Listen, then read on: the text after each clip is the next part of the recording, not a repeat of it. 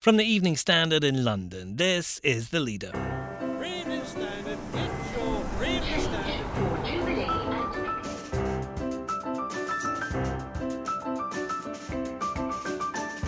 Hi, I'm David Marsland. Prince Charles has made a call in the Evening Standard for big business to put trillions into environmental projects, and we think he's right. What he's saying is that now finally that penny has dropped and big business and big finance in particular see the profit in backing green and sustainable investments. The Standard's Jonathan Prynne on why the quiet power of money is louder than the climate protesters' noise. Also, the ultra-low emission zone, or ULEZ charge, is 6 months old and one driver owes £13,000. We've got more on that and 5 other things we've learned about the scheme. And I'm in Tokyo where tomorrow, down the road in Yokohama tomorrow, England are going to take on the All Blacks in their first World Cup semi-final for 12 years. If England beat the All Blacks, they're in the Rugby World Cup final. We're in Japan for all the excitement, but also where to find it back home.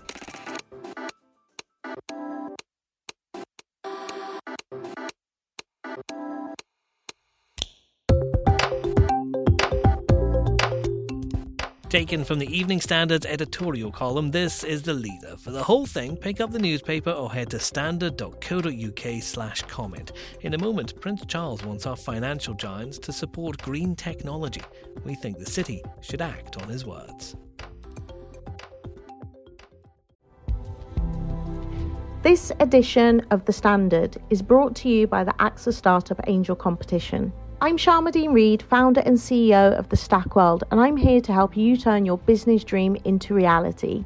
There are 6 chances to win the competition, including 2 top prizes of £25,000, mentoring from myself and leading UK founders, plus business insurance for a year thanks to AXA. Go to standard.co.uk/AXA Startup Angel for details on how to enter and complete your entry by the 2nd of June 2024. Good luck. Hi, I'm Lawrence Dallaglio, host of the Evening Standard Rugby podcast, brought to you in partnership with QBE Business Insurance. The show is available to listen to now and right up to the end of the season, when the winners of the Champions Cup will be crowned at Tottenham Hotspur Stadium, and the fight for the Premiership title will be decided at Twickenham. QBE is one of the world's leading insurers, and they will help your business build resilience through risk management and insurance solutions. Subscribe and download now wherever you get your podcasts. Thanks for listening.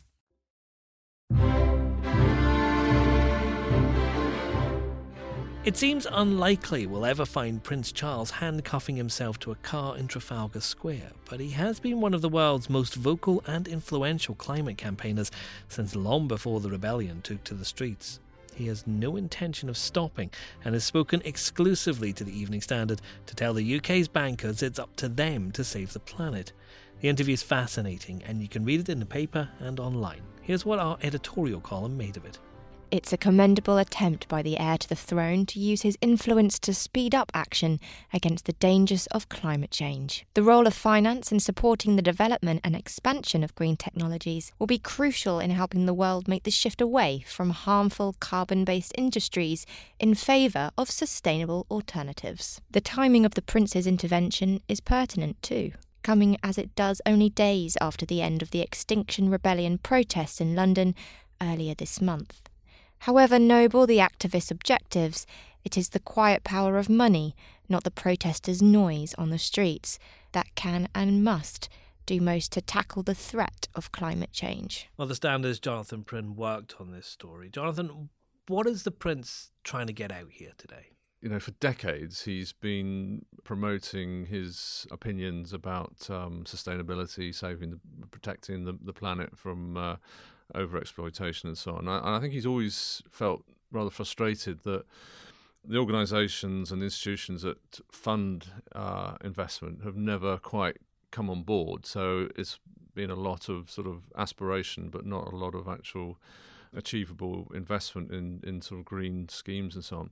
I think what he's saying is that now finally that penny has dropped, and big business and big finance in particular are now really, really keen and see the profits as well, crucially, in backing green and sustainable investments.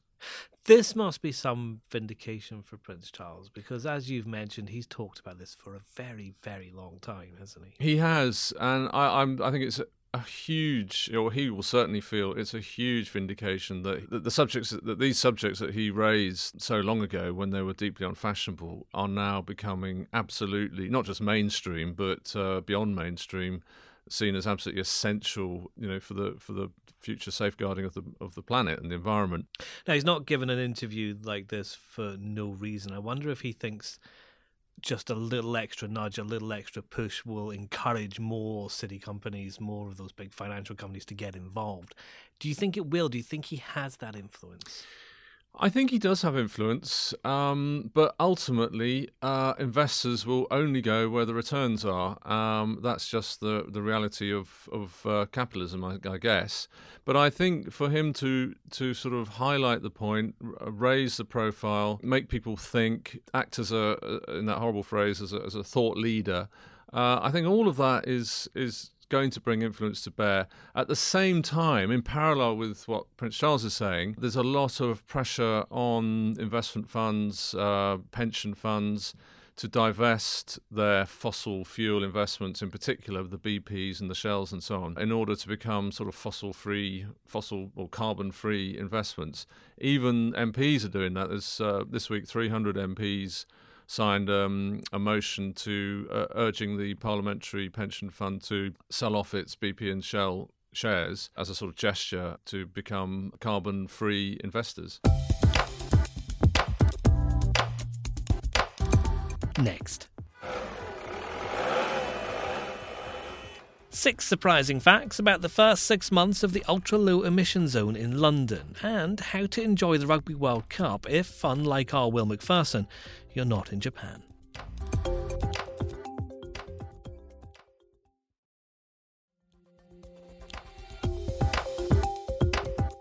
The Standard backed the introduction of the ultra-low emission zone in London, and it looks like the scheme's been a success. From our audio news team, here's Freddie Tennyson with 6 facts from its first 6 months. London's ultra-low emission zone, or ULEZ, was hailed as one of the toughest emission standards of anywhere in the world. Mayor Sadiq Khan said it was needed to tackle a health emergency. Drivers of older, more polluting cars are slammed with heavy charges to enter London's congestion zone. Vehicles that don't meet the strict European emissions criteria face a £12 charge to enter parts of the capital at any time, every single day of the year. 6 months on, here are 6 things that we've learned. Number 1. Toxic fumes in the capital have dropped by a third. The mayor claims that the plan's implementation is directly linked to a 36% reduction in pollution from nitrogen dioxide. Number 2. That reduction might still not be enough. Central London still breaches legal limits of nitrogen dioxide. With some notable exceptions from the charge, almost a quarter of cars within the zone still surpassed the ULEZ standard. Number 3. And if the pollution wasn't enough to make you cough and splutter, the first 3 months saw over 300,000 people slammed with fines. They range from an eye-watering £160 to £1,000 for a lorry. Number 4. One driver has racked up over £13,000 of fines after she drove her Ford Focus into the zone 81 times in the first 3 months since it was introduced. She is thought to be the most prolific of the ULEZ evaders. Number 5. Savvy homeowners on the outskirts of the zone have been renting out their driveways to those who want to avoid the fine, according to the RAC. Number 6. Car maker Nissan says that 60% of buyers in the UK are considering making an electric vehicle their next car purchase as a direct result of the ULEZ scheme. So, despite the burden, plans for ULEZ to expand to all of the city inside the North and South circulars are in action and expected to hit by 2021. So if you plan to drive your Morris Minor, say, from Selsey Bill to Muswell Hill, well, you better be prepared to fork out or face a heavy fine. We hope its success continues, and you can hear more from our audio news team with our morning bulletin sent to smart speakers at 7 a.m. Just ask for the news from the Evening Standard. Now, England play New Zealand's All Blacks in an eagerly anticipated semi-final clash as the Rugby World Cup approaches its climax. It promises to be a thrilling encounter. The Standard's Will McPherson's in Japan for the tournament and is with us now. Will, in your piece for the paper, you say it's a spine-tinglingly exciting encounter. Why is that? Win this game and Wales or South Africa would await in the final. New Zealand are the tournament favourites, so beat them and England, sort of by proxy become the favourites. New Zealand have already beaten South Africa, and Wales, unfortunately, over last week or so, injuries have really begun to tell on a squad that just probably isn't quite deep enough to manage them. They've got such a small player base, Wales, compared to England, but they've had a couple of big injuries and they can't really afford that. So I think England would be the favourites for the tournament if they could somehow beat the All Blacks tomorrow. Obviously that's no foregone conclusion at all. So a lot of pressure then. How's the man in charge of England, Eddie Jones, taking it all? He said that 160 million Japanese people would all be rooting for the All Blacks. So it's their second team. Japan went out last weekend, of course, which is a great shame. But he says that rather than supporting him, he's a bit of a hero here because of his time as coach of Japan, that they will all be rooting for the All Blacks. Whether that's quite true or not, I'm not sure, but we'll learn tomorrow. The All Blacks certainly have that mystique about them, and the Japanese seem to buy into that. So I think a lot of the neutral support will go towards them. Well, the weather's been such a huge issue with this tournament. How's it looking at the moment? It's been absolutely tipping it down here today. Two weeks ago, we were dealing with a typhoon that saw England's game against France called off, and now it feels like it's monsoon season here. It's been torrential rain. England did their captain's run, which is sort of their final warm-up today. It was puddles on the pitch and all that kind of stuff. It should be absolutely fine tomorrow. Are England going to win? It's the All Blacks, and it's about breaking up a dynasty when you play them. It's not just about beating a rugby team, it's about beating a nation and beating a huge force in global sport. They just sort of churn out talent. They're a well-oiled machine. Steve Hansen, their coach, was coached 4 years ago. Many of the same team remain, but they've also had a sort of major generational change, and that doesn't actually matter to them. They just keep producing talent despite being this tiny country of 4 million people or so. They just keep on churning out incredible rugby players. England, on the other hand, they've had this mixed bag for the last. Well, they won the World Cup in 2003, which was the sort of famous high point of a game in England, and they've been pretty disappointing since. Actually, but under Eddie Jones, they've had this sort of resurgence. They won 18 games in a row, and they've arrived at this World Cup. Somehow they've managed to keep a lot of their top players fit, and they look a really good side. Well, we can't all be in Tokyo for the game, but the excitement's definitely travelled back home to London. A lot of people have been caught up in the hype, including our features writer Katie Strick, who's here now. Katie, what's making people so excited about this one? I had the very important task of writing the Bluffer's Guide for today's paper, which was probably very appropriate because I am not an avid rugby fan, I must admit. I have definitely been someone who's kind of been drawn into the World Cup in the late stages. But actually, I think that's what a lot of people have found. And in a way, that's what's fun about it, is that things like the World Cup do draw in fans, who wouldn't otherwise watch throughout the year. And I think it's exactly what we need right now, which is that Londoners just love coming together and having something to celebrate and being part of something bigger, especially this week. It's a fun way to come together on a Saturday morning in your pyjamas on a rainy day. Yeah, that is the difference between something like the Football World Cup. This is 9 a.m. How do you celebrate, or how do you kind of get the same kind of atmosphere in your own house? Well, it's a good point. I was with my sister and her boyfriend last weekend, and her boyfriend was buzzing. It was about 11 a.m. when I met up with him, and he'd been up since 7. He'd cycled down to his friend's house. They'd all gathered around, about 10 of them in the house. And I think that was actually part of the fun, that you're inside, you're all in your pyjamas. It's actually very rare these days as a Londoner that you kind of get together with your friends in that way at someone's house first thing in the morning. And, Deliveroo is doing great offers. Lots of pubs are offering bottomless breakfasts. My favourite was a Guinness-inspired coffee at Flatiron Square, if you go there. So that's if you can drag civilised. Yourself out. Almost civilised. It's just that feeling of camaraderie. I mean, as everyone knew from the Football World Cup last year, it was just that feeling that you're all in something together, and you can go to the pub and actually have something in common with the person next to you and talk to people on the tube for the one and only time. There's also always the human side. There's a lot more to it. The Barrett brothers, who are these three brothers that are all on the New Zealand side this year, who I think are the second time three brothers have ever appeared in a World Cup national side together.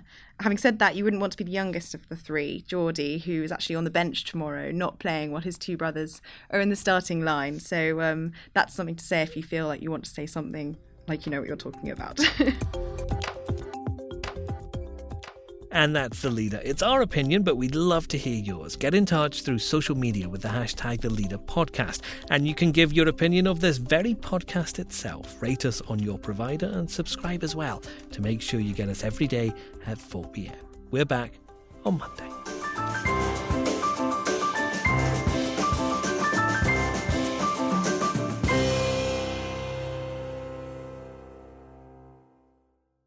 Hi, I'm Lawrence Dallaglio, host of the Evening Standard Rugby Podcast, brought to you in partnership with QBE Business Insurance. The show is available to listen to now and right up to the end of the season, when the winners of the Champions Cup will be crowned at Tottenham Hotspur Stadium, and the fight for the Premiership title will be decided at Twickenham. QBE is one of the world's leading insurers, and they will help your business build resilience through risk management and insurance solutions. Subscribe and download now wherever you get your podcasts. Thanks for listening.